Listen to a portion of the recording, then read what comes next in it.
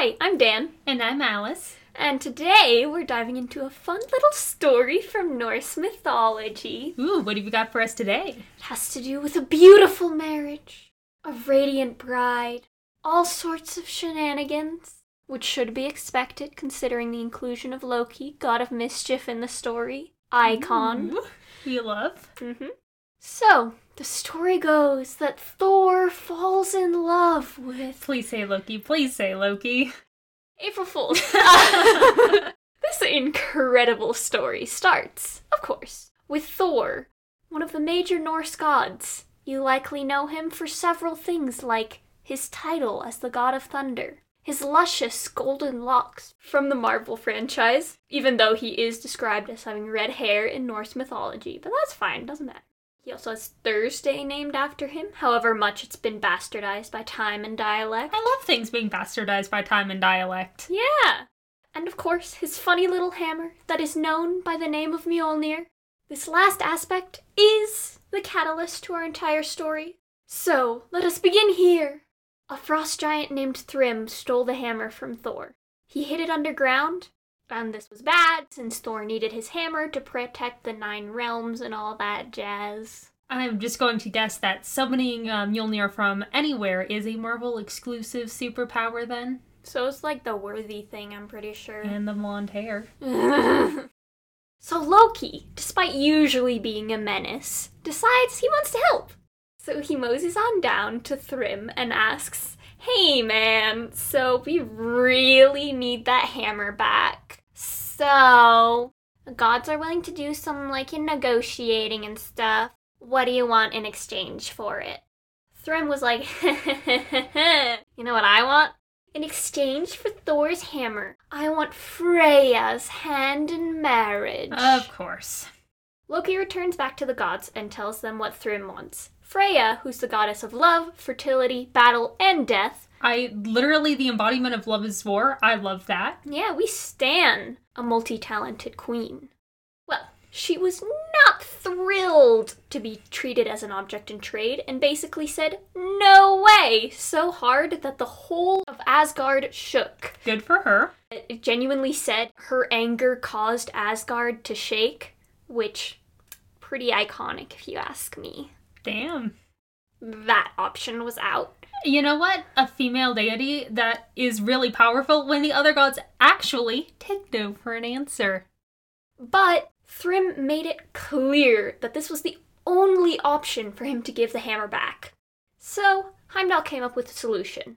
They should accept the condition, but instead of Freya going, Thor could dress up in a wedding dress and wear Freya's characteristic necklace.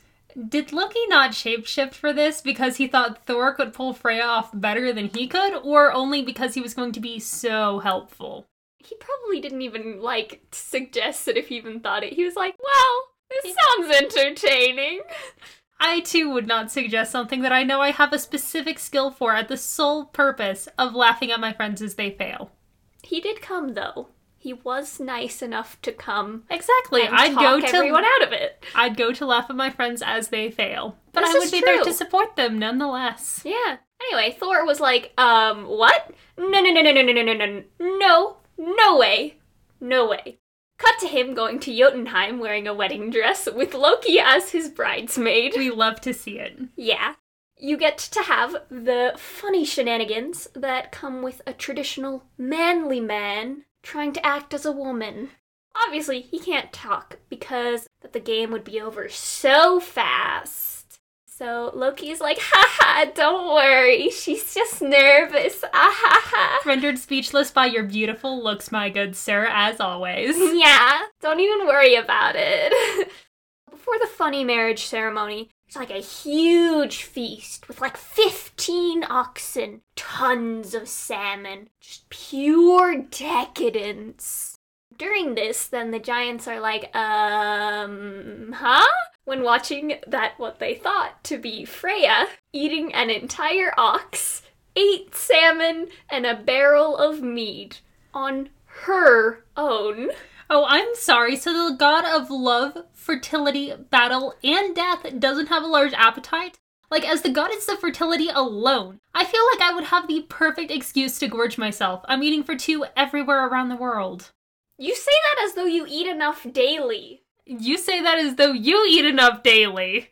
If presented with a feast like this, I absolutely would gorge myself. Have you not seen me around chocolate? Loki manages to smooth this over by being like, oh yeah, she's just been so nervous and excited for these last 8 days for this wedding. She hasn't eaten anything since she heard. Certainly. Thrym tried to kiss whom he thought was Freya, but quickly aborted the mission when seeing her terrified look from his glance under the veil. You know, we love to see mythical figures with some boundaries. I'm looking at you, Zeus. You wouldn't even marry them.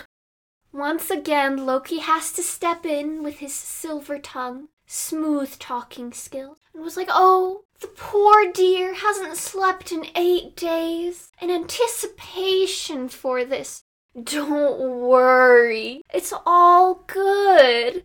Meanwhile, Thor was presumably plotting homicide for every single person in the room, including Loki. Understandable. Thrym, who clearly has an ego too big to see past even if he stood at the top of a mountain on an impossibly clear day, just believes this. I love that. So he's like, well, let's not wait any longer. It sounds like we are both thrilled to be wed.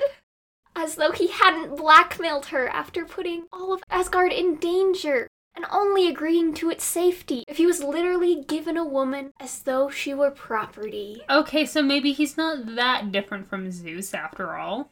They start the whole marriage ceremony, all that jazz, blah blah blah. Mjolnir was retrieved from where it had been hidden, and it was placed in the lap of the so-called bride, as the customary gift for the marriage. And now it's time to pull what I like to call a pro gamer move. Yeehaw! As soon as the hammer was in his lap, Thor tore off his disguise, revealing himself. Then he did indeed murder all of the giants, though he did spare Loki. Probably on good behavior, since he was being a good lad for once and helping save everyone. You know, Loki was the only reason why this plan was able to go through in the first place, so he'd better have spared him. True! Loki was the MVP in this story. What an icon. I hope you all enjoyed this little story. I said Bride of Thor as the title, which is We Make a Bride Out of Thor. Sounds entirely logical and reasonable to me. Yeah! Words are so funny. I love the English language. In the sources, the main source I used was just kind of like something that goes over the lore and just like this happens and this happens and this happens. But I also added in a source that told it in much more story-esque way. So if you wanted to read it more like that, then that one is there. They're both fairly short. So, if you did any pranks on this fine day, I hope that they were fun for all involved. Happy April Fool's Day. Thanks for listening, folks. And we'll catch you next time.